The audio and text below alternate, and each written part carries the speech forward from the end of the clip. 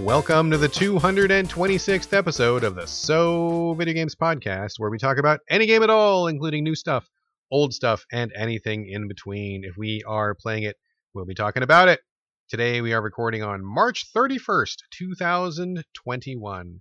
My name is Brad Galloway. I am the editor of GameCritics.com, and 50% of this here show with me is the man who's sounding better than ever and totally live, Carlos Rodella. What's up? Listen to me and my microphone that's new. Brand new. It's fancy. It still smells. You know how like new technology smells of that technology smell? Are you sure that's the microphone? It might not be. Carlos, we're live, dude. We are live. This is a live podcast. Not every time, but we thought we'd try that every once in a while because we want to talk to all the people who listen to the show and put them in the chat and chat with them while we're doing the show. Yeah, something fun to do once in a while, kind of testing it out. You got some new gear. I got some new gear. I've had some pretty hurting audio gear for a while. Carlos finally found a good deal for me because I'm a notorious penny pincher. And I got some new microphone. I got a new setup. Hopefully, folks listening to the show, hopefully it sounds at least a little bit better. It should sound like a lot better. I mean, you sound great, and I know I sound great. Come on. Microphone. Hey, yo. But yeah, I think this is really close to what we want to sound like. I still have an old PC, and I get a new PC, I think, tomorrow. So right now, forgive me if you hear a fan noise in the background, because that is my old computer just wheezing its last minutes of breath. And then you have the furnace still. Yes, I got a furnace because I'm in the basement, and it's weird because in my house upstairs it is like toasty. It's like 70 upstairs, and then I come downstairs and it's like frost on the walls, and I am freezing my balls off. So I'm like in a sweater. I got earmuffs. I got a scarf because it's cold down here. But then you go upstairs, literally just 5 feet above my head, and it's like Florida up there. That's weird. You do a podcast in the frozen tundra.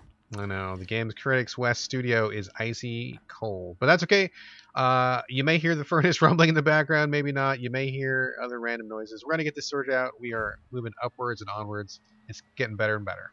Yes, and we're doing the live podcast. We're going to try it maybe every month. Is that what we're thinking? Yeah, sure. That works. Okay.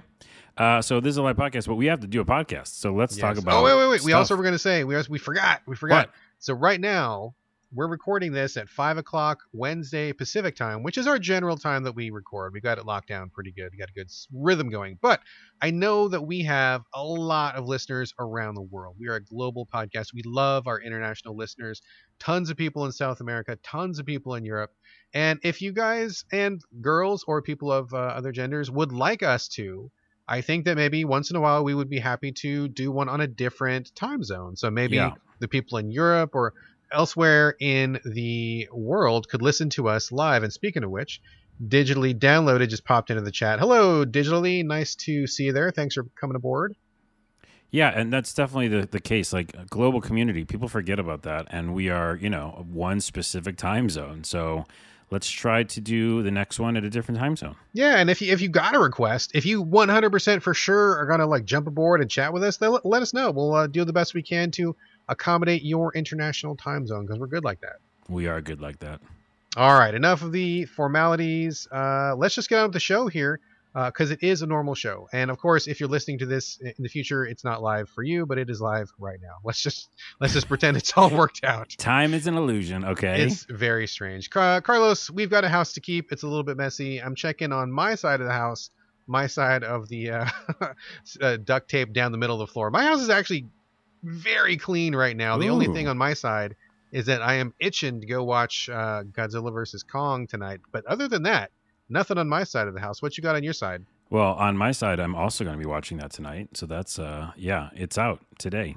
Just today. Nice. And also on my side, it's a little messy. A couple things. Avengers, I guess, officially launched that game. Remember? Marvel Avengers? Oh, yeah. The sort of an action third-person game, but also sort of a live loot fest grind sort of thing. Yeah, games as a service. Yeah. I think when I first talked about it, I was pretty meh. And then I went to load it up. And by the way, it was a new update, and it was 70 gigabytes. And I was like, good golly, these people. Updates are like the whole game, another game. Anyways, I tried to load my save game. It couldn't find it.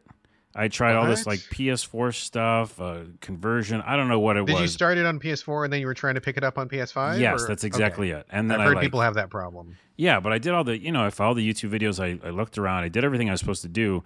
It just didn't, like, it reset all the campaigns. And Oh man. am not going to go back and do those because they were tough, as I did it. I remember telling you, I was like, this is a slog. Oh Jesus. So you lost all that progress then. You I just think I nothing to do lost for it. it. Yeah, unless someone like can tweet me or message us in the chat or maybe during this live podcast and tell me how I can fix it. But right now, when I go to the campaign section, it's all reset, and I just deleted it. I was like, okay, Jeez. tell me when I can do that. I don't know. It's funny, dude, because I bought a copy of that game, but then I have not played it, haven't touched it, and I was thinking I was going to wait till I got to the 5, and now they're adding some more characters and stuff. I'm still not like super convinced to jump in yet, but I'm waiting. But man, it seems like it's been a mess with this data. That's really too bad about your campaign. I know. I just like backed away. So Yeah, that's okay. kind of out of the house. It's cleaned. The other thing was in PlayStation, we've talked about like the store and how it's like displays the new games. Yeah. Well, it used to be like all the coming soon and just announced was right next to like the new releases. And it was kind of messy because you're like, wait, is this one out? I can't tell. You had to Ugh, scroll really down. dislike that. Yes. Yeah. So they fixed it, but it's still got a problem because basically they fixed it and you have just released and you have coming soon. But the just released is out of order. Like, What do you mean? Like, what is it now? you can't sort it. Like, it doesn't sort. It's just like, I don't know what order it's in, but like the ones that are the newest are at the bottom, and it just doesn't make sense. It still doesn't feel like it's fixed. Dude, like this is not difficult. Like I feel like, I mean, granted, I'm not like a programmer or anything, but like I've been to many digital storefronts and it's not that hard. Like newest stuff goes at the top. You should be able to sort it by, alphabetical or by just, date released. I mean, it's pretty simple. Yeah, I know. I don't know why I don't know what it is. It just makes me confused every time I try to I'm use sure it. there's some engineer at Sony Software who is like cussing me out like a blue streak right now because he's like, you don't know how hard this is. Yeah. And it's probably true, but at the same time, from the customer's perspective, it should be that hard. It's just weird. I just want to know the new stuff so I can go get it. Yeah. Two more things. Sega Frontier has a remaster version coming out. Nothing really to mention about it, except I think I'm excited to play it because I played that when I was a kid. And I don't like the artwork at all. So that hurts. Yeah, I mean, we famously talked about this a while ago, and that was a game that I believe I gave a 0.5 to. So I'm way less excited for it than you are, but I am looking forward to your comments. And Digitally says, yeah, Sony can't even keep their stores online. Yeah, they're having all sorts of trouble, but very, very true. Anyway, about Saga though. I look about forward Saga, to I'm just not going to be playing it. I don't know if I will because like you said, we're both like not. I mean, you're more of a stickler for art than I am, but it's still it's something you're looking at this whole time. And how many hours of an RPG you're going to look at this thing? You want the art to be something that's pleasing or that you get, and it kind of vibes with you. Absolutely. So it's like looks like watercolor paintings, and I'm just not into it. So the other thing is the ID at Xbox had a huge show. Did you see any of it? No, people told me about it afterwards, and I caught some of the PR because whenever one of those shows goes down, I always get like a million emails in my inbox. So I saw a lot of those games that are going to be like debuting on Game Pass, which is rad. I love that idea, and a lot of those games are pretty cool. So one of the things I'm most excited for was Dead State Drive. I have my eye on this game for like a long time. I didn't see it on the show. I don't know if they featured it, but I was ecstatic when I heard that it was coming to Game Pass. Really looking forward to that one for quite a while. But yeah, it seems like it was a pretty good lineup, huh? Yeah, I mean, I have a list. We won't go through all of it now, and maybe either on a next episode or something. But it's just like there's so many good games that they just drop trailers for, Yeah. And it was a kind of a quietly, produced show. Like, oh yeah, here it is, and here's a million games, and we're going to talk to tons of developers.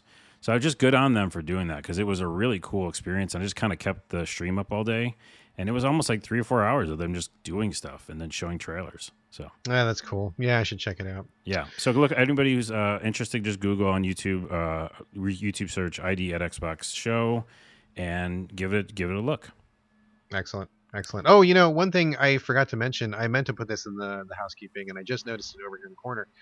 One of the free games coming up on, I keep wanting to say Game Pass. It's not Game Pass. Games. No, it's not Games of Gold either. Fuck. What is the I don't know. PlayStation Plus is what I meant to say. Sorry, I've got Xbox in the brain. Did you notice that one of the games coming up in April on PlayStation Plus is Days Gone?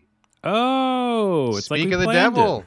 It's like we planned it. I think Sony was watching our feed. They were listening to our show. They were hearing us go on and on about it. And they're like, if Brad and Carlos like it so much, we should give it to the people for free. That's exactly why it happened. Exactly.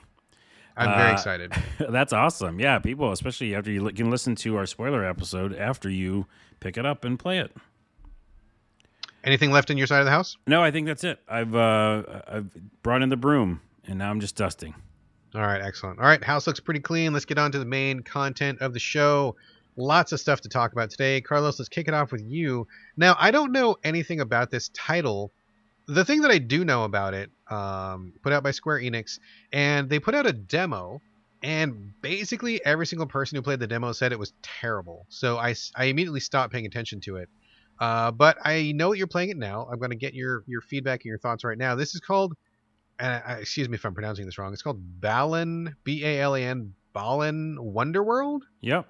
I think it's Balan Wonderworld. That's Balan what we'll go Wonderworld? with. Yeah. Okay. And for the exact reason you said what people were talking about it online is why I picked it up, and that's kind of a classic Carlos. You zig when they zag? Oh, I do. I zig all over the place. No, I shouldn't have said that. That's weird. That got uncomfortable really quickly. Wait, I'm going to edit this, even though it's a live podcast. Too late, buddy. So no, yeah, I do like pick up games when people say like, "Oh no, I just that's just garbage or whatever." So I'm always interested to get a different opinion on it. And so I thought you were going to say you're interested in garbage. I'm also interested in garbage. I have a collection, and I put it on the wall, and I sell it as an NFT. Oh, Jesus. I will bring that into the podcast someday, and you would just yell and scream at me. We're not today, though. Not today. Balan Wonderworld. So everyone's, hating on it, right? And I know of it. I watched like a mini documentary that they did maybe a year ago, and it just looked like a fun Banjo-Kazooie type game, right? Okay. The Super Lucky Tales of the world, the Mario 64s, etc. It's just like go in, collect stuff, see whimsical stuff, beat bosses, and that's it. And I was like, well, I really can't go wrong with that. And it just looked like it was running so smooth. I think they were showing it on the PS5. So I got it for the PS5 version because there is two versions. And it runs like a dream, like nothing, like no hiccups, 60 frames per second. It just feels like, buttery smooth. I like it. But what the game is, it's kind of like a fever dream or a nightmare that's not that scary, because what you do as this like little character is basically you start the game either as a guy or a girl. Okay. And there's a cutscene of like them. There's a lot of dancing in this game. They're dancing. And after they stopped dancing, at least the boy version got really sad, like super sad. And then he just walked the streets and he found this mystery, like mystical store. And then he walked in, and of course it was Balan's store. This guy who's like not a real person. He's a supernatural thing. I don't know what he is. Okay. Anyways, so whoever you play as, you walk into the store. So the guy or the girl, but it shows a perspective of the girl walking in too, which is weird. Like, I don't know what they're saying. Like both people are walking in. Anyways, you and her walk in, the guy and the girl walk in, and then he just brings you to a mystical place. And then no other answers. Just like, all right, you're here. And the first world is like Farmer World. Okay. So he brought you to Nebraska. Yeah, it went to Iowa or wherever. And all of a sudden there's this huge farmer guy, and he's just like, there's a cutscene, and he's also kind of depressed, and there's like some dark clouds, and I think I'm getting the feeling he's going to lose his farm or something. I'm so confused at this point. Times are really hard for farmers right now. They're losing a hard subsidies. time for farmers. It's been You're really right, rough economically. This is real life. This is real life. Yeah. So I'm in there, and then I'm doing like, the farmer land, right? So I'm just running around, jumping around, collecting things and solving puzzles, whatever, and beating bosses. And the point is, after you beat that, and there is a kind of a boss, like you get a huge cutscene. It's like a Pixar quality of this farmer, and like he's better now. Like, the clouds are gone away. You saved his farm, but I don't even know why, or where I am. And I can't explain it to you, but everything in the game makes you feel like you're tripping, So, like, I mean, what I looked at a really quick clip of it, and it made me think of like Knights a little bit. You ever play Knights? Yes, that's exactly what it feels like. Okay, that's kind of the vibe I was getting, where it's kind of like dreamy weemy, and you're doing some strange stuff. But I mean, granted, I didn't watch it for very long. I don't know if that's accurate or not. But that was like my 1 second takeaway. The playability is different, and I'll tell you what the actual game plays like right now. And digitally downloaded in the chat agrees and says Balan Wonderland is wonderfully whimsical. It is. It's wonderful and whimsical, but it's also weird. Like, it's very weird. So what you do as the character is the whole game is about costumes. So you find these little keys, and the keys unlock this little costume block, and it's got a costume inside, and each one is obviously geared towards where you are in the level, right? So sure. There's a bunch of water, and you just need to swim through it really fast. You find like a fish suit or something. And then there's, there's literally hundreds, I think. So it's not just like you get the few suits like in Mario. It's like, no, every level has like 6 suits potentially, like a lot of different suits. And then you cycle between them, right? Okay. For puzzles, right? So one is a teleporter. You have to teleport through these bricks, get something, come back. Now there's a monster, so you have to teleport to the person who can shoot. And it's like, it's cool that way. Like, I like that there's so many different costumes, and it makes your character like, it's not just one thing, right? There's so many things you can do in the game. The problem is, well, one is you collect those things, and if you die, you lose that costume. So you have to go back and find one. Oh man! Wow, That's you were weird. kind of building me up there, and that you just immediately deflated me. I know that does. You don't die a lot though, right? It's not like super hard. So put that with a grain of salt. Okay. Also, there's a lot of collecting things, and one thing you collect in it is a hat that basically creates a cutscene for Balan to show up, and you do like quick time events with him, and he like defeats monsters. The guy who owns the store? Yeah, he shows up a lot. And then the other weird thing, if this isn't, it's weird enough, all the costumes that you meet in the game, that you find in the game, are there, and they also dance around the land. Like the costumes on their own with nobody in them? Well, they're kind of people inside the costumes. I don't know. Do you I don't kick the people out and steal it from them?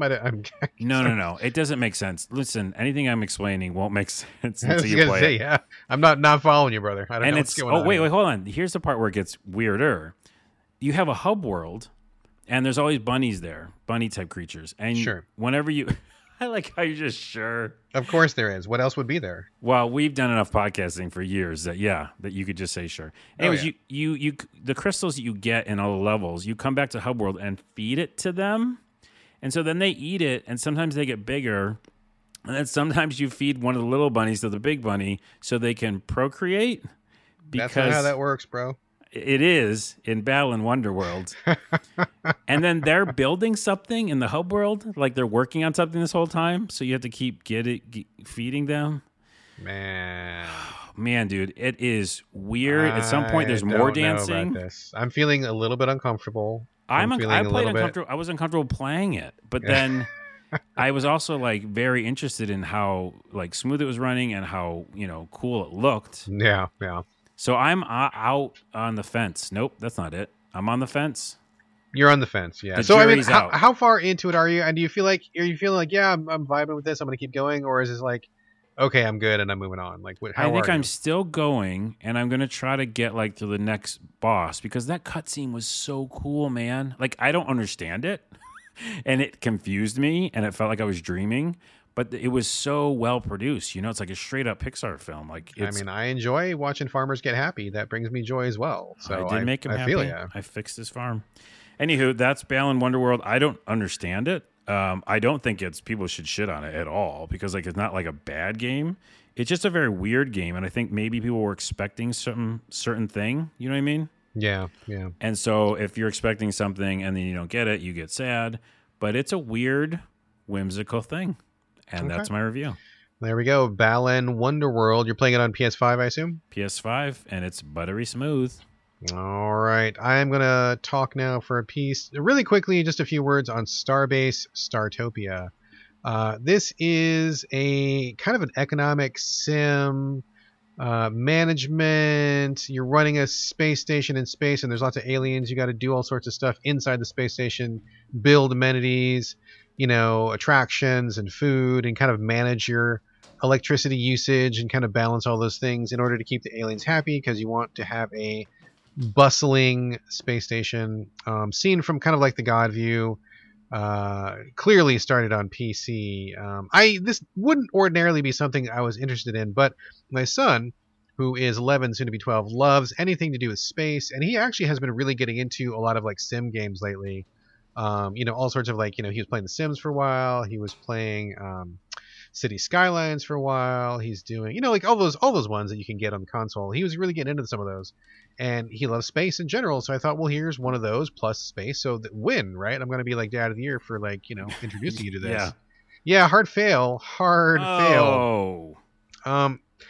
The problem with this game, I think, and interestingly, I gave him the code for this, and I was working on something else. I'm like, here, get started on this. I'm going to go do this other thing. I'll come back and check in with you. And by the time I came back, I expected him to be neck deep in it, and he was already playing something else. I think he's back on Fortnite or whatever. And I'm like, man, what happened to Startopia? He's like, oh, Dad, that game's a 0. And I'm like, oh, okay, really?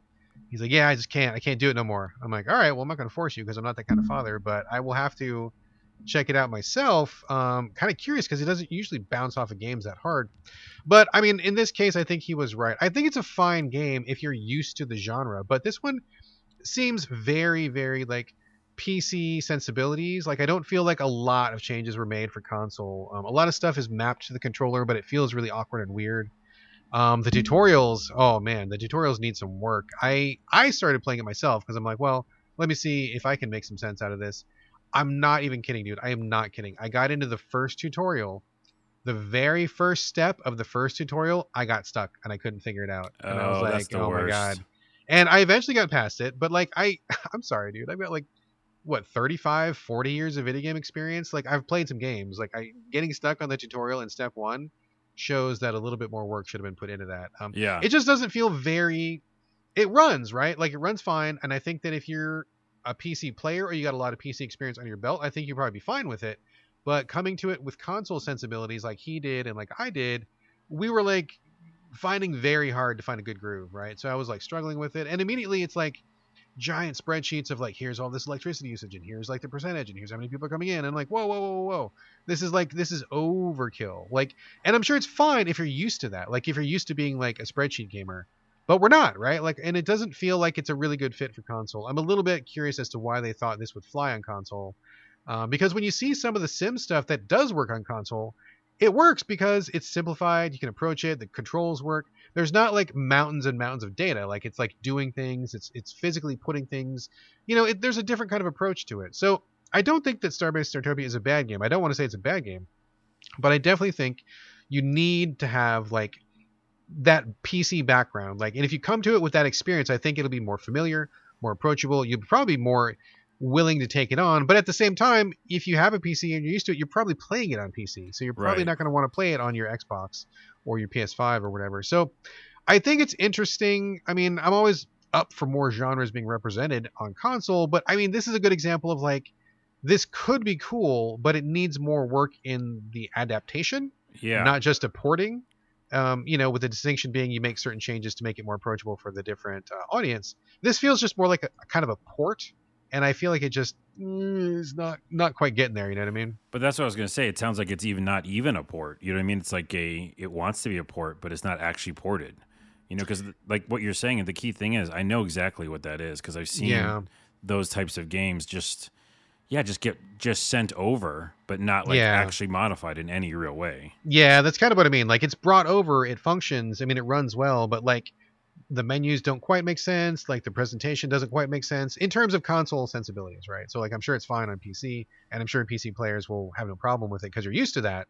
But we are a different breed in the console area, and it's not quite gelling for me. My son did not want to play it anymore at all. Your son gave it a 0. He did. And I told him I would say that on the podcast. But, I mean, it's a good game. Just I don't think it's quite right for console. So maybe check it out on PC if you like those kind of sims. It's colorful. It's cute.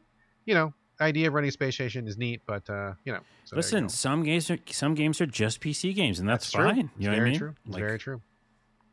Speaking of which, I have played a little bit of a recent turn-based strategy clearly inspired by Bloodborne called Black Legend, and I know that you have played it too. Am I correct? Yes, I have, and I played it independently. I had no idea that you were going to be playing it. So when you told me you were playing Black Legend, I'm like, what? Why did you pick this? Because this doesn't seem like a Carlos game at all. I know. Can I tell you why I picked it? Yes, please do. So one, I love the just the world and the idea and aesthetic of Bloodborne. But I don't like Bloodborne. But you don't like, I was going to say, but you don't like Bloodborne, Which, though. Go ahead, send me all the hate mail. I've already heard it all before. So it's just because I'm not a Dark Souls person. And sure. And if something gets so difficult that I just throw the controller down, I'm just not going to play it. But this had that aesthetic. I think you said the same thing in your review. And I love that. So I was like, okay, that's cool. And I was just coming off of like a tactics RPG that I kind of liked, you know? And I was like, ooh, if someone would have just done something a little different or the world was cool, I might really be in the mood for tactics RPG right now. Because you have to do it just right for me. I don't know. I can't get in any of them. So that, the aesthetic mixed with just like the idea of it's kind of supernatural, right? But it's also like piratey or something. Not pirate, but you know, like kind of like medieval Puritan a little bit, that kind of thing. Yeah. So I guess it was really just kind of the atmosphere of it all, and especially in the very beginning. We'll get to the review here in a minute, but like has feelings of an RPG. You know, it does. It does have the suggestion. I mean, it seems to like have that structure, but definitely a turn-based tactics game. I didn't realize that you played many of those. You don't get into those very often, do you? It's got to be, again, the world. Like, if the world is cool and it has enough RPG elements, I know it's an overused term, sure. Then I will get into it. But literally, I'm telling you, the main reason is because I wanted to be in a world like that. You know what I mean? Yeah. Well, I mean, you and like a million other people, I mean, I have to think that the people who made Black Legend, I believe their studio is called War Cave. I mean, clearly inspired by Bloodborne, like in every way. Like, it's a city that is being plagued by like disease and evil and demons, just like in Bloodborne. The whole thing is choked with fog and it's gray, just like Bloodborne. You're like not an assassin, like a, I don't know, mercenary or something showing up, kind of like how you roll up to the city when you're Bloodborne because you're a hunter, which is basically like a mercenary. I mean, dude, it's like you know, box check, all the way down. This seems very much like Bloodborne, which again, kind of like you, is kind of like why I checked it out. I think the aesthetic is cool. I think I like Bloodborne more than you do. Not to say that I'm a huge Bloodborne fan, because I do have some serious problems with it. It's not my favorite FromSoft game by a mile, but I did play it, and I did enjoy parts of it. But I was like, oh yeah, cool. This looks cool, and you know, the puritanical costume, the vibe. I mean, they kind of look like you're witch hunters or something like that. I mean, kind of neat. But dude, I mean, I don't know how you felt about it, but once I got into this, I was like, ooh, this is really, really rough, and I basically bounced off almost immediately. I put a couple hours into it, but it was like torture for me. Yeah, the main thing is I liked the tactics is weird. It's like a slow tactics game, right? Oh, like, man, I do not like. Yeah, it was way too slow, so that was frustrating. But I was like, I get excited when I can beat anything, you know. And I was like, okay, I took out the first two guys. Let's see where I can go. But then they introduced this mechanic that is the worst. And I saw your review, and you mentioned the same thing. For some reason, they decided to do this thing about, what are they called? Humors. Yes. The medieval concept of fluids in the body, which have different properties and different colors, which actually is horseshit because it's not real, but it's like their theory back in the day that every sickness was caused by an imbalance of humors. That's a real thing. You can look it up on Wikipedia or something. That was like medieval theory. Yeah, it was bad medicine. Very bad medicine. It was absolutely. What didn't fix anything. But the point is, they wanted you to take this bad medicine and weird fake science, and it creates colors for some reason that I still don't understand. And different items that you throw at enemies in these humors changes the colors of the enemy now, like they're painted, almost like what's that painting game? Splatoon or something. You're like splatooning them, you know? And then because if you do the right color combination, you can hit them more. And if you don't, it's like really, really difficult to take them out. So what a weird thing to do. Yeah, and it really matters too. Like, I didn't want to use it. I was like, I won't use it. I'll just like upgrade all my stuff. But no, they're just not as easy to take out without humoring them.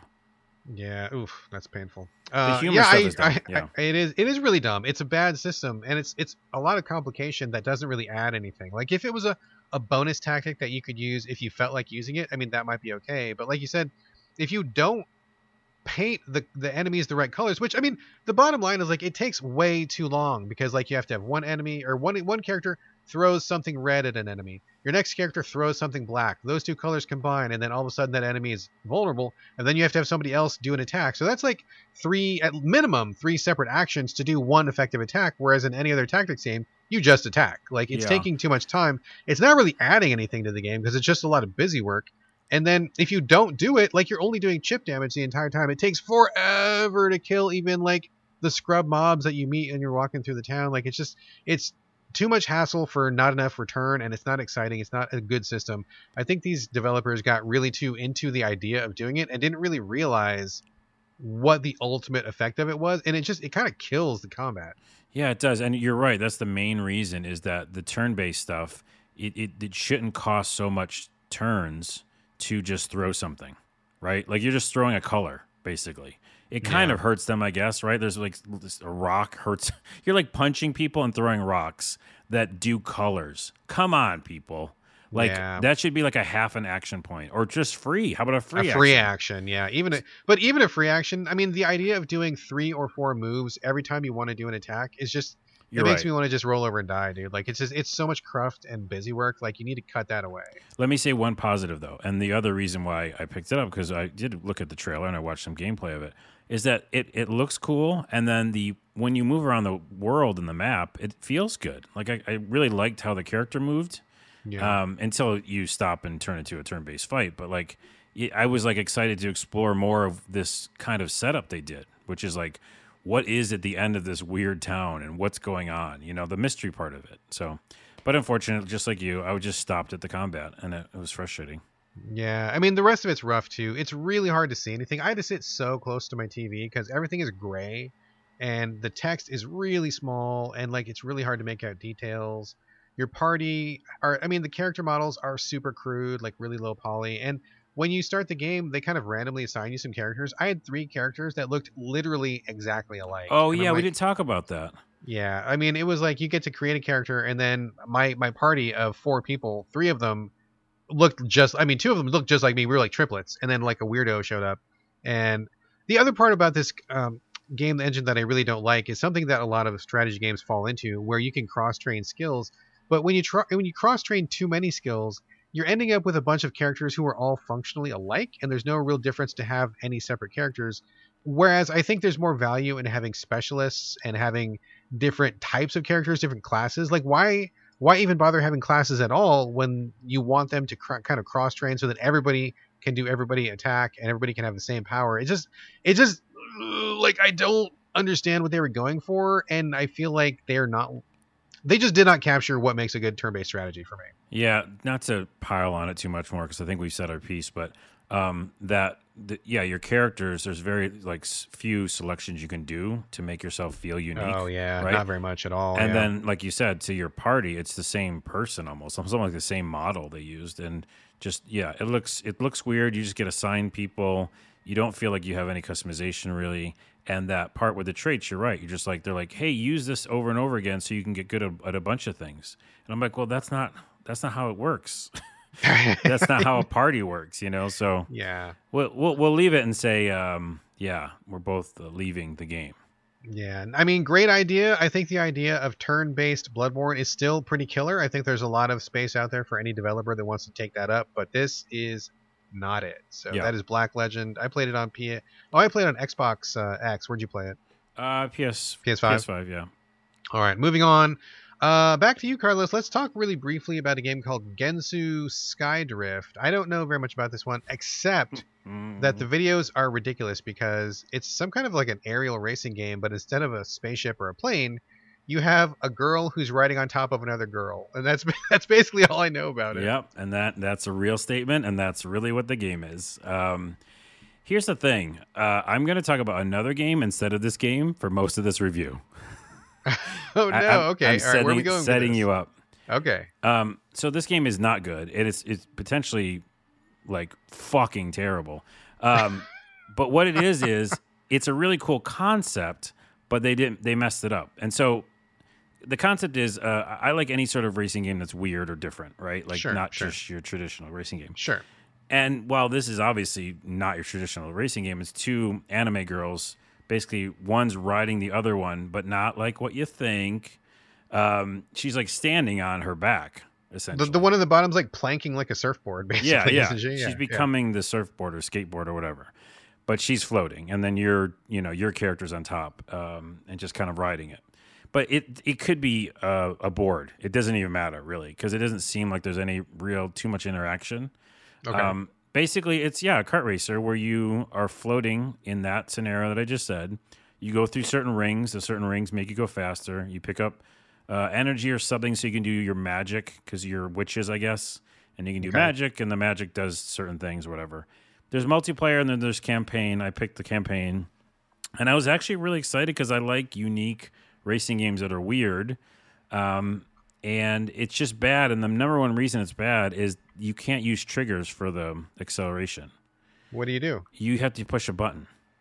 Oh, really? Do the buttons on the PS5 have the like the variations, or is it just a button? Oh, okay. I don't think they do. And it wouldn't matter anyhow because you can't, in this day and age, you can't do a racing game with buttons because just imagine going from gas on like X button or whatever, and then the box button is the brake. Yeah. Like, it's almost impossible. You're like rocking your thumb back and forth. So that's the number one reason it's bad. If they just added controls, I might play it longer.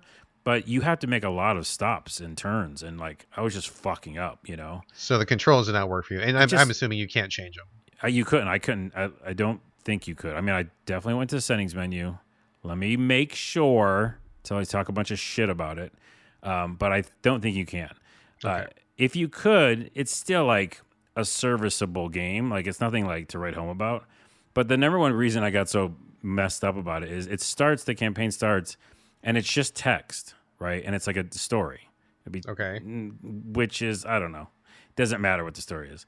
But the story is just text, and that's really weird for a game that's like so full of like these big, huge anime characters. So then the text ends, and I was like tired of reading it. And then all of a sudden, two anime characters pop up. Like 2D animation, like it should have been, like 2D, whatever, little avatars. Like they're having dialogue or something. Like they're having dialogue, like they should have been in the beginning. And then they repeat themselves. Oh, man. So what was that? I don't know. And then I got into the racing that I didn't enjoy. And here's the other game I'm going to talk about instead. Running Wild. Do you remember that game? Oh, dude. From back like on PS1? PS1. That was I haven't thought about the fun. game in years. Yeah, well, think about it, and let's like pull it out of the closet. I don't know if I can even play it. I probably don't. I can't. But maybe it's on the PS Now store or something. But that game was fun because it took racing and made it just like, more like you're just running the whole time. Your character's just running, and he can jump, and then he can slide, and it just felt like I don't know how many other games do that where you're actually just a character running around the map as a racing game. So pause for a second here. So if I remember correctly, Running Wild, like you said, you're running. Your character is a anthropomorphized person, where they're a half human, half animal, whatever, like a furry or something, and then they're running in this race like on foot, and you had like different powers you could pick up stuff. Yeah. So there was like definitely the bones of a racer. Did you? Okay, so like just diverging really hard for a second here. Well, Did you ever see an animated movie from the early 80s called Animal Olympics? You ever seen that? I know of it. I remember it being on like Saturday morning or something. There's a scene. So in Animal Olympics, it's full of anthropomorphized animals. I mean, I'm sure this probably turned a lot of kids into furries back in the day before they knew it, right? And they had all these different events, and the animals were doing all these things. And there was one where there's like a lady cheetah, and I think the guy is like some kind of a goat or something, and they're going on this marathon, and they're just running, and there's like music, and it's kind of psychedelic and everything. It's actually pretty cool. And in fact, now that I'm thinking about it, I kind of want to watch it again. But that's what Running Wild made me think of. It seemed like somebody took the marathon section from Animal Olympics and turned that entire thing into a game, and I always was really fascinated by that. Interesting. I don't think it was as good as the animation in Animal Olympics, but still same sort of thing. No, it was like old school PS1, clunky graphics, but it was really fun to play.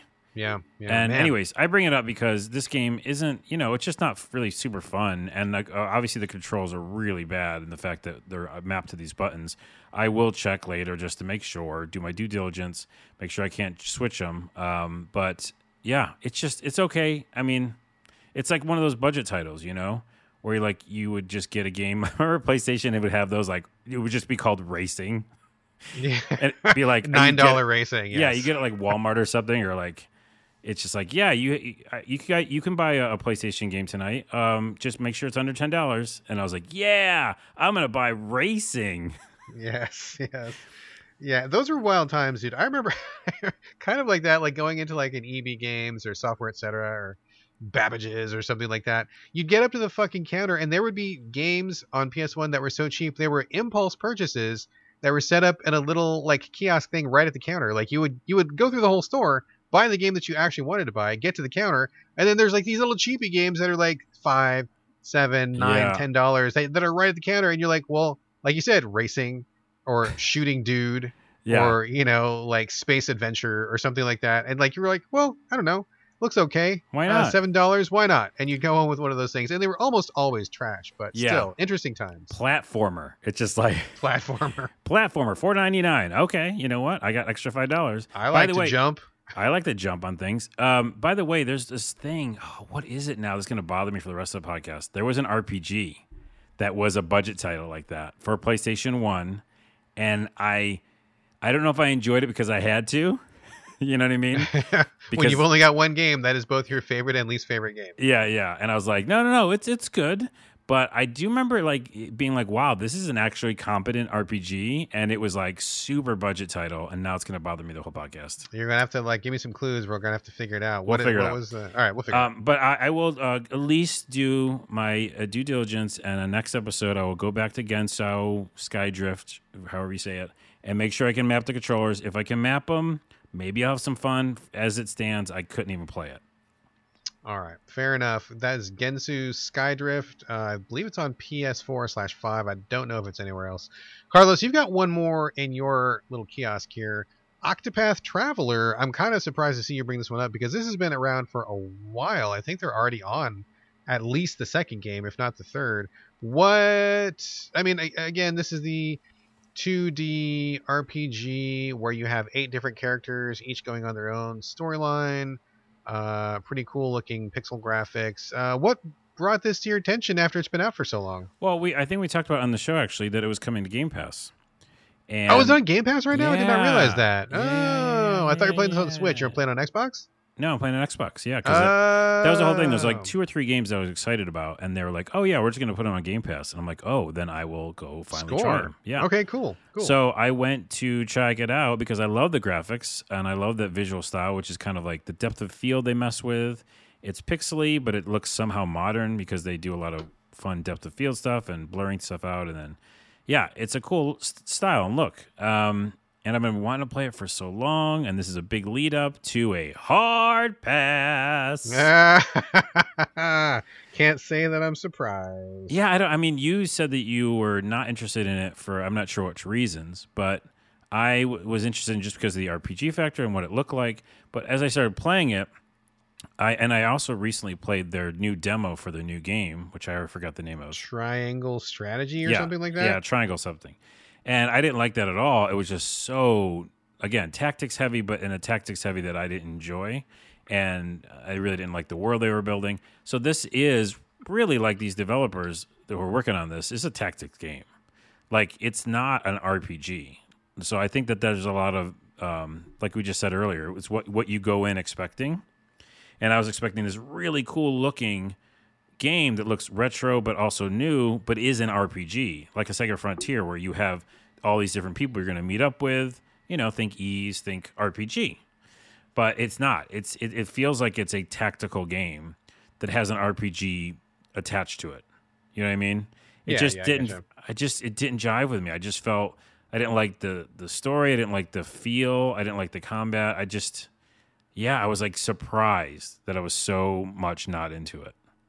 I'm not too surprised because in my Twitter sphere, there's a very specific kind of person who likes that game, and I don't think that I am that person. I don't think you're that person. And what I heard about it was that there was some pretty questionable stuff in the script with regard to how they handled their female characters, and I heard that some of those bosses were just like bonkers banana hard, and just looking at it, I just was like, I mean, I don't really get into a lot of JRPGs or RPGs of that kind these days, and everything about it to me screamed stay away. So I never gave it a shot, and it sounds like I made the right call. Well, it's in Game Pass, and guess what? It didn't cost me a dime. So Yeah. it's fine to check out. I will say this also. It did give me an idea for a comedy sketch because I do a lot of these now about games, youtube.com/a lot of things. Anywho, it's the main character in the beginning. He's like in this like little bedroom, and he used to be like this huge like bodyguard to the king or something. And now he's like fallen, and he's in this small little town, and he doesn't have anything. He's got to work his way back up. But like at some point, like one of the villagers comes in and like hears him like talking to himself. Because you know how a lot of these games and RPGs, the hero just kind of exclaim. Sure. They're just like, well, it's been a long road, but, I don't know if I'll ever get back to what I used to be. But I just felt like, and this wasn't in the game, but it inspired it. I felt like if the villagers would be like there the whole time listening to him, and he was like exclaiming like, now I'm in this shit town, with these dumb peasants, and, I just got to get back to the kingdom. You know what I mean? Like, this is just bullshit. And then they're like, we're right here. Like, we're standing right here. Like, why are you talking shit about us at our town? Because that's what it felt like. It felt like it was an arrogant asshole. Big difference between internal and external dialogue there. Yeah, he inspired me to make a whole sketch about it. Anywho, I'm not going to play that game anymore. So that's the thing. Good choice. All right. It's on Game Pass if you want to try it. Otherwise, I think it originally debuted on the Switch. I'm probably going to give it a pass regardless. But there you go, Octopath Traveler. All right, let me take over for a minute here. Talking quickly about Samurai Shodown. Do you have any experience with the Samurai Shodown series of fighting games, Carlos? Yes, and I'll tell you one quick memory, because we did already another tangent, but this is tangent number 2. Sure. I was in college, and they had the Samurai Shodown. Was it college? Yeah, it was college. It was Samurai Shodown arcade machine in the cafeteria. Okay. So a lot of good memories, because it was one of the first times where I got free food. You go to lunch at a college, and you have that little pass or whatever. Oh, yeah, like the meal plan or whatever. The meal plan, yeah. So I would be like, oh, it's like pizza night or whatever, and like you have dinner there and all that stuff. And it would be like, we go get a bunch of food that we called free, but we were paying for it. Yeah, actually not free. Yes. I know. And then we would play Samurai Shodown, and we play Fighter's History, right? Oh, God, Fighter's History, Jesus. Yeah, and like Art of what is the Art of Fighting? Art of Fighting. A lot of these weird Fatal Fury, all the SNK fighters. All the SNK fighters. So yeah, I'm very familiar. Well, I played all those ones too. Boy, you were sending me on a real hard nostalgic trip down memory lane for all of those like Street Fighter wannabes, right? Street Fighter came out, It blew people's minds, and then all of a sudden everybody wanted a piece of that pie. So all those ones that you named off were all kind of like the hangers on to the Street Fighter legacy. Some of them better than others. But Samurai Shodown was one of those who popped up after Street Fighter. And to me, I think it was always one of the better ones because it kind of took its own route. I mean, as the name suggests, everybody in the game was either a samurai or somebody that a samurai would have encountered. I think like one guy was a kabuki actor who also had like a knife on a stick. I'm sure there's a name for that weapon. I don't know what it is. I apologize to all of our Japanese listeners. There was a lady from France who used like a rapier, Charlotte, who's one of my favorites. There was a ninja with his dog. There was a wild girl who had these little like bear claws, and a whole variety of characters that were a pretty good cast. And since the samurai theme, everybody had like a weapon, so like weapon was the main focus. And you played Samurai Shodown differently than Street Fighter, where, I mean, essentially, 1v1 fighting game, 2D side view. I mean, you know what a fighting game is like, basically. But the thing about Samurai Shodown was that the weapons could do some pretty serious damage, and it was kind of about really picking your shot, like, really knowing what your opponent was doing, waiting for them to leave themselves open. You dash in with your sword, and you would just fucking hit him for like a chunk of damage. Like it wasn't like a million combo hits and stuff. It was like somebody attacked, they missed, you ducked under it, and you stabbed with your sword, and like a third of their health bar goes down. Yeah. So it's like serious combat. I was always kind of a fan of that. Liked the feel. I liked how different it was. And I haven't played the game in quite a while. I think the one I liked the most was Samurai Shodown 2. That was real big in the arcades where I was going to high school back in the day. Um, and I know there's been various versions of it here and there. Haven't really paid much attention, but the whole thing has gotten a revamp, redo, do over. And Samurai Shodown, I'm playing it on the Xbox X. It is redone and kind of again following Street Fighter. So Street Fighter kind of led the way recently with, like, you know, between 4 and 5. They, instead of doing traditional 2D graphics, they've kind of done that like enhanced 3D pixels on a 2D plane, but it also looks like super animated and like super colorful. Everybody's got these gigantic feet and everybody's real chunky. Samurai Shodown has kind of followed in that path in terms of art style. I don't know that it necessarily works for me. I feel like it's a little bit too much like Street Fighter, and at the same time, the graphics are not as sophisticated as Street Fighter. So I think it looks a little bit not great. I kind of wish they would have stuck with just really, really high-end pixel art. I mean, to me, that's what I'm most a fan of, and that's what it reminds me of. Because I think there's something really expressive about a well-done pixel that just isn't captured with chunky 3D models. You got to be really badass with the 3D models to kind of capture that same level. Well, what's interesting is what you just said is that in the beginning they were themselves a unique thing, right? They weren't trying to be Street Fighter. Yeah, and it feels in that way like it's kind of at least visually kind of copying it a little bit too much, but not doing a great job of it. I kind of wish they had kept doing their own thing. But graphics aside, I mean, it looks okay. I think the models could use some more detail. They could use some more animation, but it's fine. But they still do have that same feeling of pick your shot. You know, you've got a weapon. Like one good swipe with your sword can take off like a third or a half of somebody's bar or something. So I feel like that part of the games is still intact, and I still do really enjoy that feeling. I went through the story mode a couple times with different characters. I went through with Charlotte, the French girl who uses the rapier, like I mentioned. She's a real fun one to use. Wait! I just remembered Charlotte. I got a flashback. She's cheap. I think she's got a cheap move with her freaking rapier thing.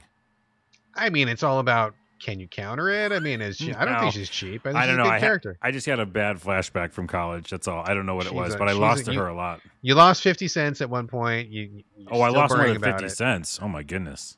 I played Charlotte. I like Charlotte a lot. Played Ukyo, who was actually my main for a long time. He's like this guy who's like sick. He's got like tuberculosis, and so like between matches he coughs up blood, which is really kind of gross. Oh. But he's like this like super handsome kind of emo dude who's like dying from this illness, and so like all of these Japanese fangirls follow him around between matches and while he's coughing and stuff. I remember that. That's so funny. Yeah, he's got a really like low bent over stance, and he can like extend his sword out like so far. It's like half the screen if you commit to one of those big moves. I just love the way he played because it was kind of like an all or nothing with him. Yeah. And I really thought it was really cool. You were almost like sniping with his sword. It was really fun. So I think the graphics are not great. They're okay. I wish it was pixels, but they're not. Whatever. Gameplay still feels very intact. It works well online. I will say, though, one thing that's kind of bumming me out about it is that half the cast is DLC, which is kind of making me frown. So, like, you get into this character select. There's, like, one page. When you buy the base game, you get all the characters on the first page. I'm like, okay, cool. There's, like, all the people that I recognized from before. Here's Charlotte over here. There's Uki over here. There's Hamaru over here. Okay, I'm down. And you flip to the second page, and there's, like, an equal number of people. It's like, I want to say it's at least 10 people per page. And the second page, they're all got a little price tag on them. And I'm like, what? Yeah. I was like, dude. So I went over to the online store, and I believe it's like $20 for like pack number 1, $20 for pack number 2, or you can buy them for like $5 a piece. And I'm like, I mean, you know, I realize they got to fund the game. They want to kind of keep it going. They probably want to keep it as a live service. Maybe they're going to get it into the fighting game circuit. I don't know. But like buying a game and finding like fully half of the characters being DLC really kind of chilled me. Yeah. And I kind of lost some enthusiasm for it. So I might have put another $5 or $10 into it if that's all it was. But I mean, you're talking like another $40 on top of what you paid. And, you know, in full disclaimer, I got a code from the publisher. So I did not pay for the base game, but I was like, dude, do I really want to put $40 of my own money into this game? Yeah, you're buying the game. Yeah, like you're basically buying the game again. So I don't know. I mean, I think it's good. I think it's a good alternative to Street Fighter or, you know, to Tekken or something like that. If you want something that feels a little different, and it does, I think it's good at what it does. but at the same time, it feels rough. There's not a whole lot of bonus modes, not a whole lot of content, and seeing half the roster DLC was kind of like, it was kind of a bummer, man. Yeah, and you're just buying characters. Like for me, I mean, it's slim pickings on the fighting games that I will still play nowadays because that tangent we went on is, you know, a moment. Like at college, you're around your friends, you're sharing a moment. Constant PvP in real life, people like coming in, coming, going. It's like a whole scene. Yeah, and so without that and me sitting in front of like looking at like the lobby and not knowing who we're going to play, no, that's not the same experience. But so yeah, for like I don't think I'd spend money on characters if I'm just like fighting random people. Yeah, I was torn because I wanted to see them, you know, like I wanted to get a feel for all the different characters, but kind of like you said, like, you know, back in the days, it was like, you know, loser pays, winner stays. And, you know, when you got your adrenaline's going and people are watching, like it's one thing to kind of really get into a fighter like that, but you know, I'm here on my couch, like you said, I'm just playing by myself, and you know, I'm not going to get online because those people are like super obsessed and they're like 10,000 times better than me, so that's no fun. So I'm doing the story mode, and it's fine enough, and I think it's a good game. I definitely want to be clear, I think it's a good game, but yeah, I don't know that I want to put all that extra money in just because I'm playing on my own. So yeah. Well, if anything, it gave us a walk down memory lane, and now I'm thinking about college and fighting games.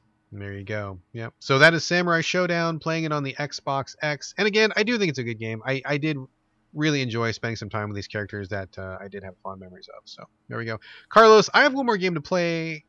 No. Are you going to play a game on the podcast? Ooh. No, we're not going to live stream. Are we live streaming? Are we Twitch streaming? Are we Twitch gaming? No, we are not doing that. And that's not something that's on the table right now. No, what I meant to say was, I have one more game to talk about, and I think it's a doozy. But before we get to that, let's go back to Cyberpunk Corner. We haven't been there for a while. There's patch 1.2 just came out.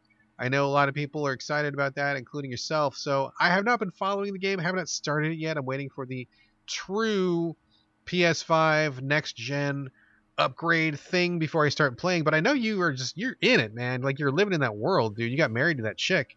So what is up with Cyberpunk patch 1.2? Okay, let me just back up a little bit. We're not married yet, okay? Too much commitment? Okay. We're in quotes seeing each other, and we're just seeing how it works. You know, she's great, but like, just don't. But not ready to put a ring on it. Don't put a label on it yet. You know what I mean?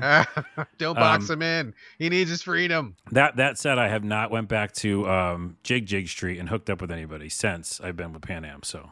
You know, just put that on the record on the podcast. I'm faithful to Pan Am. Semi-committed. All right. But we haven't, tied the knot. Anywho, I was so excited about this patch because not only just like some quality of life stuff and a bunch of kind of bug fixes, but also there's like 3 main quests that I've talked about that I can't finish. And they're like little gigs and little small quests, but it frustrates me because I beat everything else on the map. So I was excited about that, and I woke up and, they're in Poland, CD Projekt, and they launched the patch notes at 2 a.m. here in Pacific time. So at 6 a.m, I got like the messages on my phone. They're like, oh, everybody's already doing videos. And now that I'm like a YouTuber, like for real, like I'm like, oh shit, I got to get up and like make a video about the patch notes. You missed the window, dude. It's already done. If you weren't on top of that, I didn't because the video did pretty well and a bunch of people saw it. So I think I rode the wave a little bit. But I missed the next window because after they put out the patch notes, they literally put up the patch the same day. And I was expecting to have like a whole day of it chilling and talking about the patch notes, but nope. And that's how I missed the boat because then everybody had videos of them already using it. Already doing it. Yeah. Gotcha. So it just happened Monday, this past Monday, I think, or Sunday, Monday. Yeah, Monday. And it was like a 40 gigabyte download for PlayStation. So it's like an entire game. Another game, yep. And most of it, I'll say this, straight up 75% almost, I would say, or maybe even 60, was quest fixes for things in the game where I've already beat all that. So you already got through them and finished them. So it didn't benefit you that way. Not really. But I will just quickly go over a few of them here on the show that I do like or that are weird.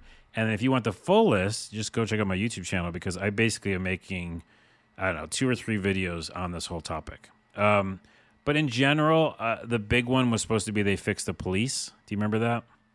I do not know anything about what was wrong with the police. Oh, okay, yeah. And by the way, if you wait for the PS5 version, Yeah, you're gonna wait till the end of the year, probably, if not Oh, longer. I'm fine waiting, dude. I got so much to play, dude. And honestly, Okay. it's kind of weird because I know that you are like super into Cyberpunk still, but like for most of my circle, it's like this game has vanished. Like people stopped talking about it, people forgot about it. Like it just has zero presence right now. So I kind of honestly just forgot about it. Zero presence in your neck of the woods and Exactly. your crew, Yes. but Yes. like it is insanely popular with. I mean, definitely this huge group of YouTubers who are just covering it because a lot of people like me just want to be in the world, and it's a fun world to be in. The bugs at this point aren't like you're not seeing like bodies floating through the sky and everything crashing and freaking out. It's pretty stable.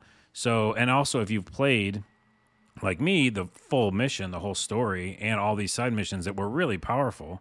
Imagine me and you like talking about The Witcher 3, and Sure. you had not played it yet, right?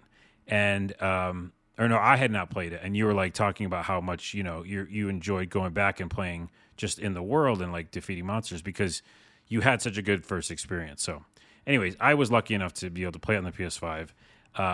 The one of the main things was they were going to try to fix the cops because the cops were they would just appear out of nowhere when you did something wrong, and that's just kind of a bad AI type thing where they just show up and like literally through the walls, right? Like just it doesn't make any realistic sense. Oh, no, I didn't realize that was a problem. Okay. That was how they operated like since the game came out, and we all just kind of accepted it.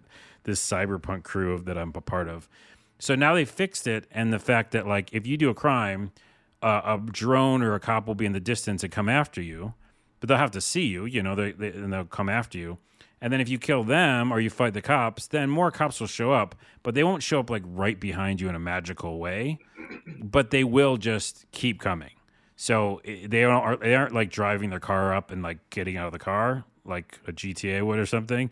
It's still like they're just appearing, but they're appearing further away. So it's giving you like this a little bit illusion of like, oh, they must have Man. come from around the corner. You know what I That mean? seems like a weird, yeah. I mean, that seems like a weird thing to let go. I mean, I'm glad they're fixing it, but like to let it go in that state of where cops like magically like teleport through a wall and grab you or something, that seems like kind of a big deal because I'm guessing, probably going to be chased by the cops quite a bit, I would suppose. Yeah, I mean, if you do any sort of explosion in the city or fighting gangs, I mean, just randomly cops will be mad because you've alerted something because you've killed someone accidentally or whatever. So yeah, so my whole thing is it's not fixed yet. It's like slightly better, but it's still weird. And then the other thing that was how for me, I was a really big one was this quest called the Bugbear. Her name's Bugbear. You're trying to rescue this girl, and it's still broken. It was like, oh no, yeah, it's like you can now get in the building where the girl is to rescue. And I was like, oh, I got in the building. They fixed it. And then when I got to the girl, I couldn't interact with her. And I was like, why would you do that to me? It's like a tease. It's a bad tease. Any of the quests? I think you said you had 2 or 3 quests that were bugged. You couldn't finish. Could you finish any of them? None of the 3 I can finish. Oh man, Of seriously? all of them, and by the way, this is what's crazy about it. It was 500 like fixes, The patch notes was like super long, and everyone was laughing at how much stuff is in here. And as I was reading it that morning and like making a video, I was so excited. I was like, "Ooh, look! It says it fixes a ton of quests and bugs. Cool, that's me probably, right?" No, all the 3 ones that I'm trying. Wow. So they fixed 500 bugs, and none of that 500 were the 3 that were bothering you. Nope. Oh jeez. And that's crazy. Jeez. That's crazy. The other thing is that they said they fixed the driving a little bit, and that's mainly for people on PC. So I guess that's cool. That's cool. And then what was the other stuff? I mean, there's such a huge list. But for me, in general, nothing really improved too much, which kind of sucks. Some of the UI quality of life stuff is better. I won't bother you with all the details. It's almost like Fortnite. I think Cyberpunk is becoming for me. It's no, seriously, hear me out. It's like this ecosystem, right? And this like community, and I'm proud to be a part of it. And we get frustrated at like icons. You know what I mean? Like the icon of your character is now a new color on the map. That's a big deal. Like, and we're like really happy that changed because now you can see them better. Stuff like that. Like they did a ton of stuff like that is good. But for me, going back in, trying to like pretend that I have DLC when there is none. I mean, that's the thing, right? Because like I'm hearing you, I know you like you totally did as much of this game as you could, and then you even went like a lot further than that. But it's like you've done everything, and the stuff that's left to do is still bugged. I mean, like what is there even to do? Like I'm hearing you talk about it. I'm like, man, Like I'm trying to imagine myself, and I just like, once I finish a game, I'm done. I move on, and that's it. I don't look back. So like, what are you even still doing in this game? Well, that's interesting. That's a good question, and it's almost like I've never answered it, and even to myself. And so I'm going to answer it right now on the podcast. The first thing I'm doing is you can play and just find random gangs and find random cop stuff that still does show up and spawn. Is this like procedurally generated stuff? Yeah. Okay. And it's small and it's boring at this point for me, right? But you can still level up, and I'm still leveling certain skills up. And I just got Aren't you doing like 10,000 points of damage with like one kick of your boot or something? I don't use my boot. I use my blade. Whatever, but you're like a walking death machine, basically. Nothing can stand up to you right now. Nothing really hurts me, yeah. I found a military drone that was like the size of a car, and I hit it with my knife, and it went down. So here's the other answer, though, and it's a very interesting answer. Then we can maybe leave this. But all right. The other reason I'm playing it is because what I just said about Fortnite, there's not many games, and you know this, that I want to be part of a community of, right? Like I play a game, a lot of single player games, and then get out, right? Just let's finish this game. Maybe I'll play some DLC, and you and I will talk about it. Then I'm out. And I don't play the MMOs, and I don't play Fortnite. But this game is like that because you asked me why I'm still playing it. Partly because I like the world and I want to go just do some side missions, and I'm waiting for DLC. The second reason is to be part of this community where you go in and you see what's new and what's changed. It's kind of fun. Like it's kind of be like, hey, did you notice? Look there's more graphics on the street corners now, or there's like a whole new system that they just added, and it is that kind of like games as a service is to me is what Cyberpunk has turned into. Except it's not though. Like, it's not, but by the way, it will be because they are adding multiplayer, and you know that they're gonna. I think they're gonna do the GTA Online I'm sure they're probably shooting for that. Yeah. So it's almost like just if you're in now, like a No Man's Sky, right? People left No Man's Sky and they came back, but I think they are building something similar because again, you're not doing this with your circle of friends, but like every day I'm talking to people on Twitter or on YouTube about this game. And we're all in there treating it like that type of experience. Like a lot of us are. So that's the other reason. It's a very interesting reason why I'm still playing it. All right, there we go. Cyberpunk 2077 patch 1.2. I'm sure we will continue to get further updates as they are made available. Yes. One more official game to talk about. We got some Q&A and some comments here before we wrap up. Okay, so I was reading my email. I get, as the editor of GameCritics.com, I get a bazillion emails about new games like every day. Like so many, I can't read them all. You can't watch all the videos. I'm just drowning in PR, right? But I saw one that looked a little bit interesting to me. It was called Operation Tango, coming up soon.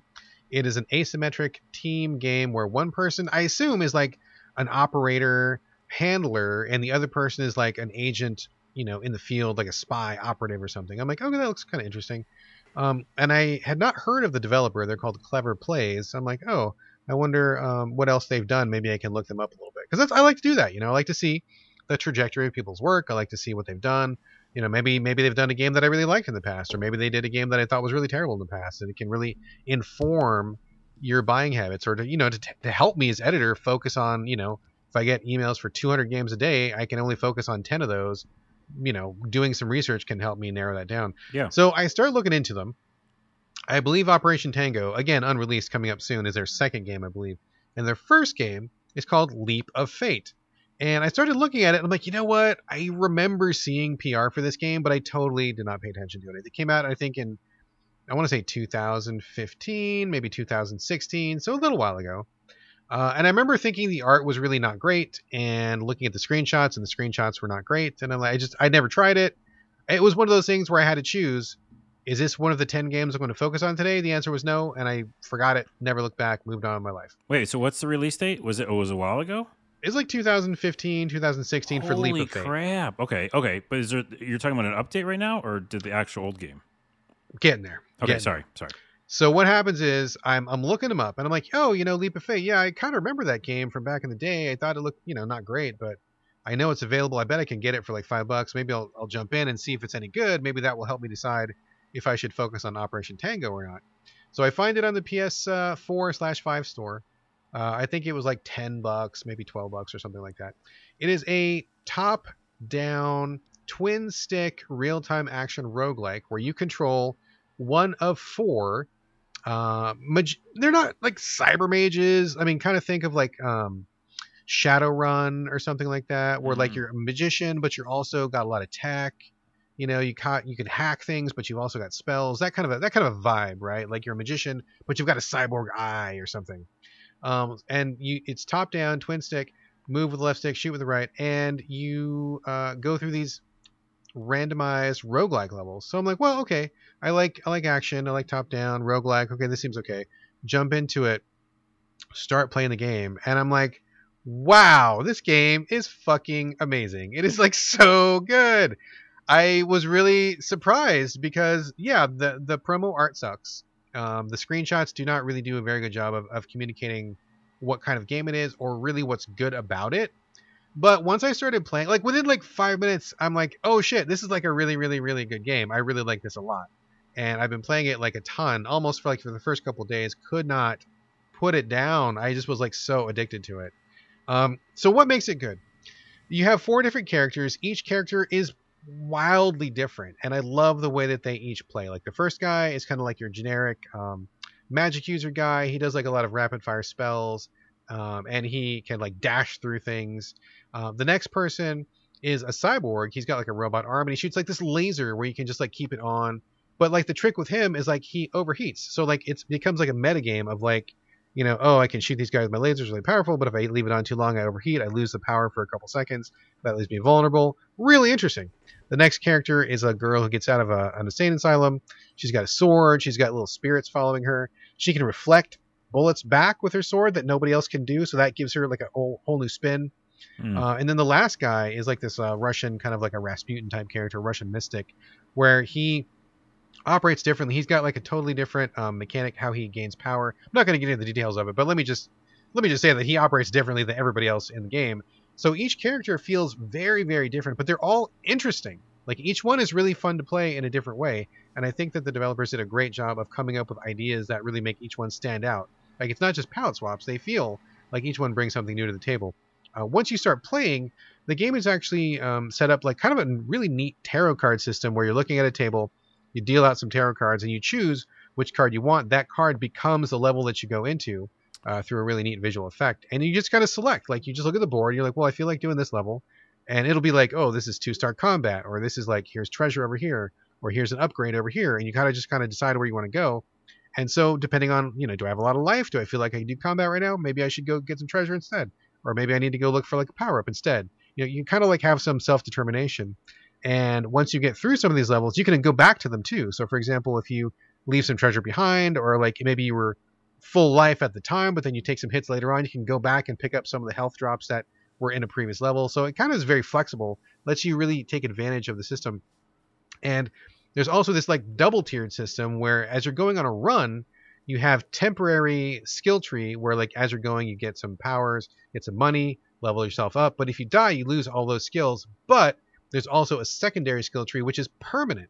So like it'll give you like these permanent skills over time. So you may have, got a really cool weapon or maybe like a really cool ability on one run. You lost it. That kind of sucks. But at the same time, you're building towards the permanent skill tree, which overall makes your character that much better.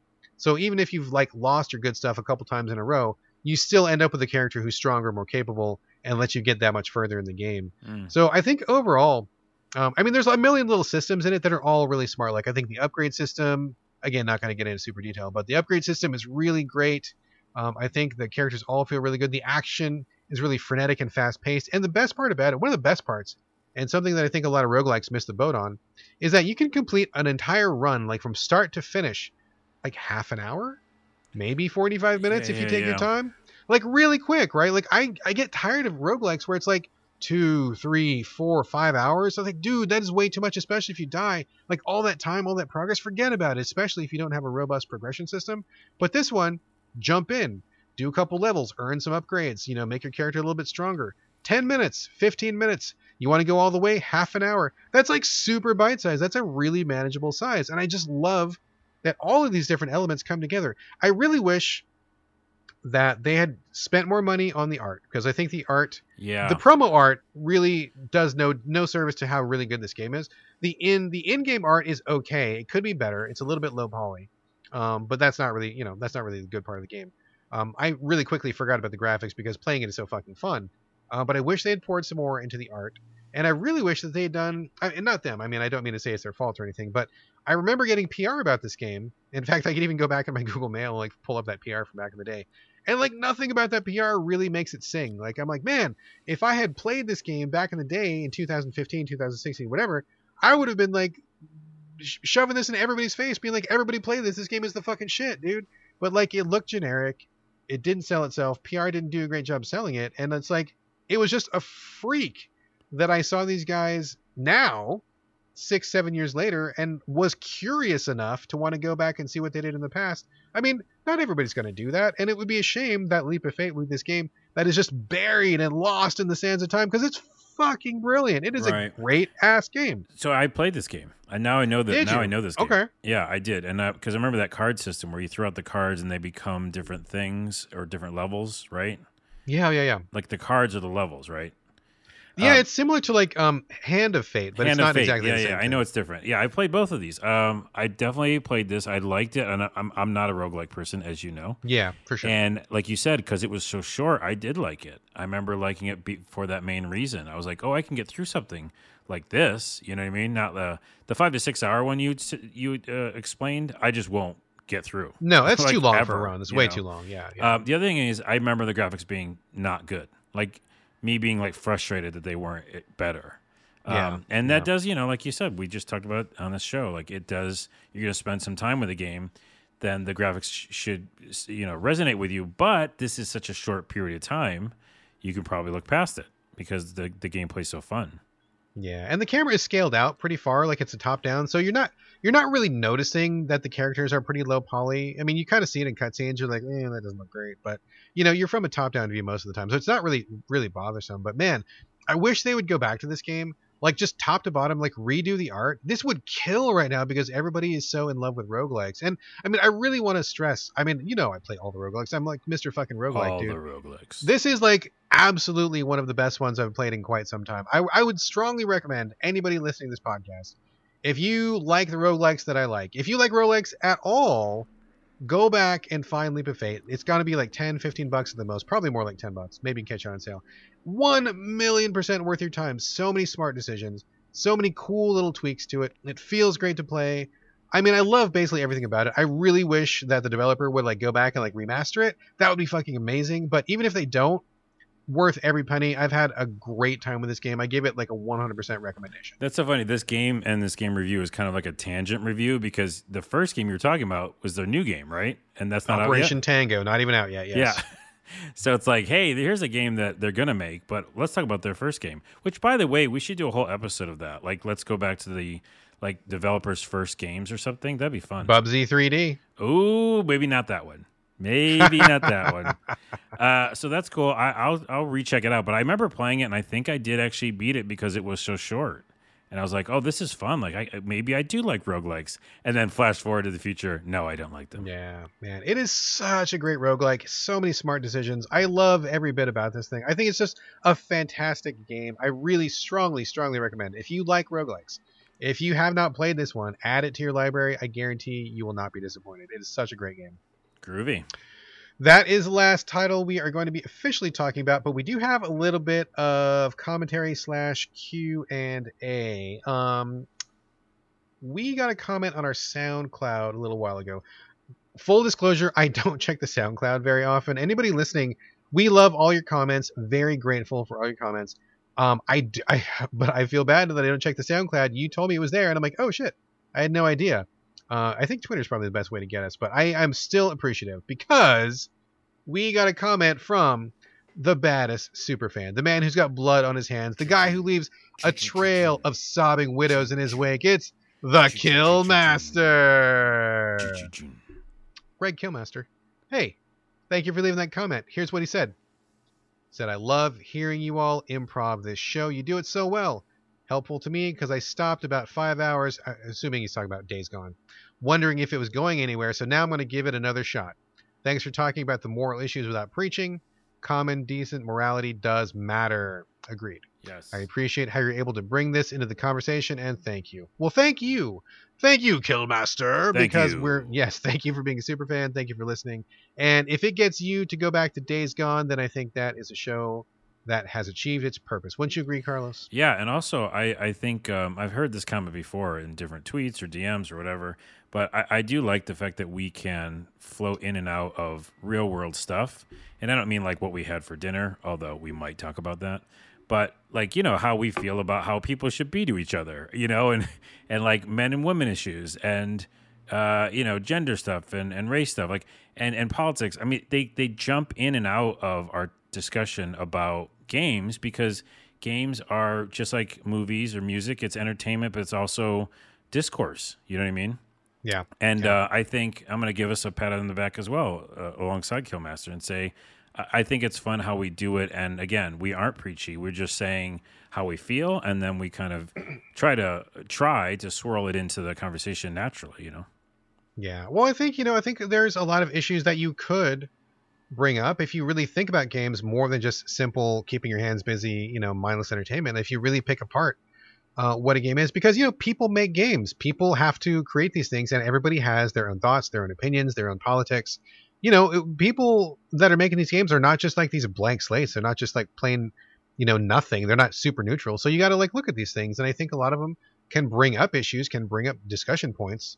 I mean, especially something like Days Gone. Certainly, there's so many things you can talk about in that game.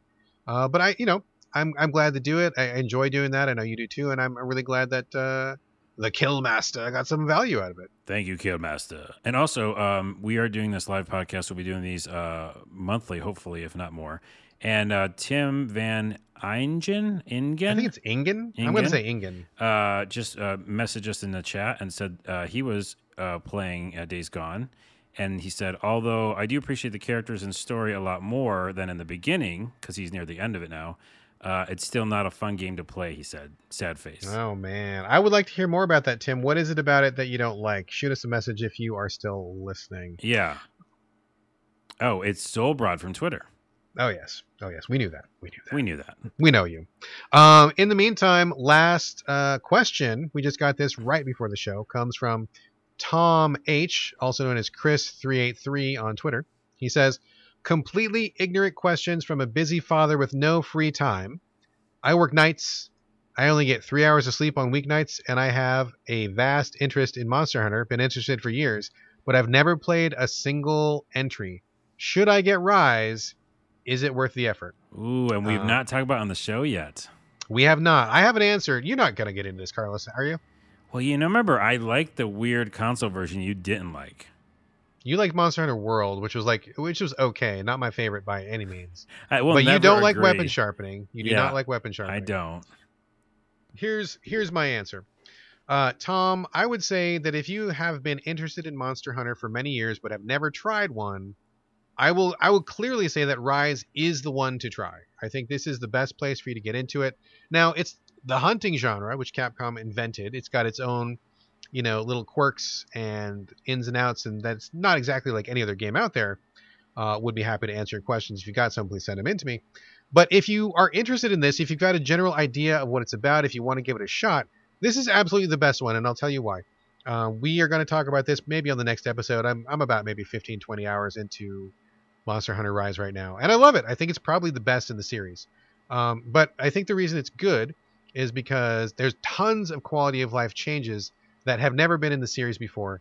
So many rough edges have been sanded down, so many shortcuts that have been added for the better. There's so many time-saving things. There's so many different choices that Capcom has made to really make it more playable, to reduce the cruft, to reduce the bloat, to reduce things that just don't add to the fun. So I think they've really taken a sharp scalpel and cut away a lot of the stuff that just didn't really have a place in the series anymore. Longtime fans like myself might have been really surprised to see some of the elements removed, and there was definitely a few things that kind of made me raise my eyebrow. But once I really was honest about it, I wasn't sad to see any of those things gone. It was just, I thought they should be there because they've always been there, but they don't really add any value. So I think this is the leanest, meanest Monster Hunter so far. There's tons of content. I think that if you want to get into the single player aspect, if you're a busy dad with no free time, definitely do the single player stuff. Pretty good difficulty curve. I've been making really good steady progress, so that's pretty good. And also, if you've got kids or if you're really busy, you got to put your console down. If you are playing in the middle of a quest, this is one that you can easily pause. Just put your Switch in a sleep mode. It pauses the game. Nothing happens. You can come back to it whenever you need to. Makes it very easy to pick up. And on top of that, the quests are pretty reasonable. Some people, when they start playing Monster Hunter, they feel like the quests are really long. And I will just say really quickly, if a quest is really long, then you need to up your equipment. Like you're playing with equipment that's too weak. Mm-hmm. The ideal quest is maybe 10, 15 minutes max, right? So if it's taking you longer than that, you probably need to upgrade your stuff. But in general, these are bite-sized quests. You can get a lot done in a short period of time, which is great if you don't have a lot of spare time. You can pause at any time. Good, like tons of content. I mean, I think this is the one to get into. You may not like it. Like Monster Hunter's not for everybody, right? So check it out. But if there is one you're going to like, I guarantee you it's going to be this one. So hopefully I have answered your question. All right. Well, he should check it out. But also, we will talk about on the show very soon, I'm guessing. Probably next episode. I'm guessing. Okay. And I just one question for you about it. Are you playing it on the TV or just on your Switch? I am doing both, but in general, I am playing it on the TV because I like to use the Pro Controller. I mean, you can use the Pro Controller when it's in handheld mode as well. But I think the Pro Controller is much easier on my hands, and it's a pretty intense play session every time. So I like the more comfortable grip on the Pro. Yeah. But I have played handheld. I think it's great either way. Works just fine either way. That's what I was saying. Even if I do try to go into it, I'm not sure. But if you should not get into it. Don't do it. Don't do it. No, but anyways, I probably won't. But if I did, I would want to wait till I had a Switch Pro or something, because right now I have the handheld only. Yeah. And so I don't think I'd want to do that much action on my handheld It's kind of rough on your hands. Yeah. It's kind of rough on your hands for sure. So check it out. Tom, hopefully I've answered your question. Like I said, I probably will talk about it next episode. If you have any more questions, please hit me up. Always happy to talk about Monster Hunter, lifelong Monhun fan here. And I think that's going to do it for the show. Carlos, any last little bits? I have a quick eye on Games Field. Oh, shit. We haven't done that for a long time. It's just because these are two, to me, kind of bigger games that I've been waiting for. And you wouldn't think the first one would be because it's such an indie. But I saw Black Clouds is out, and I've been very excited about this because I think it's the same people who did the game that we like, that I never do our homework, and what's it called? You can look it up. Shift? No, the one with the lab, right? Wasn't it the same people who did the one with the lab, I think? So what I'm talking about is an interactive fiction game.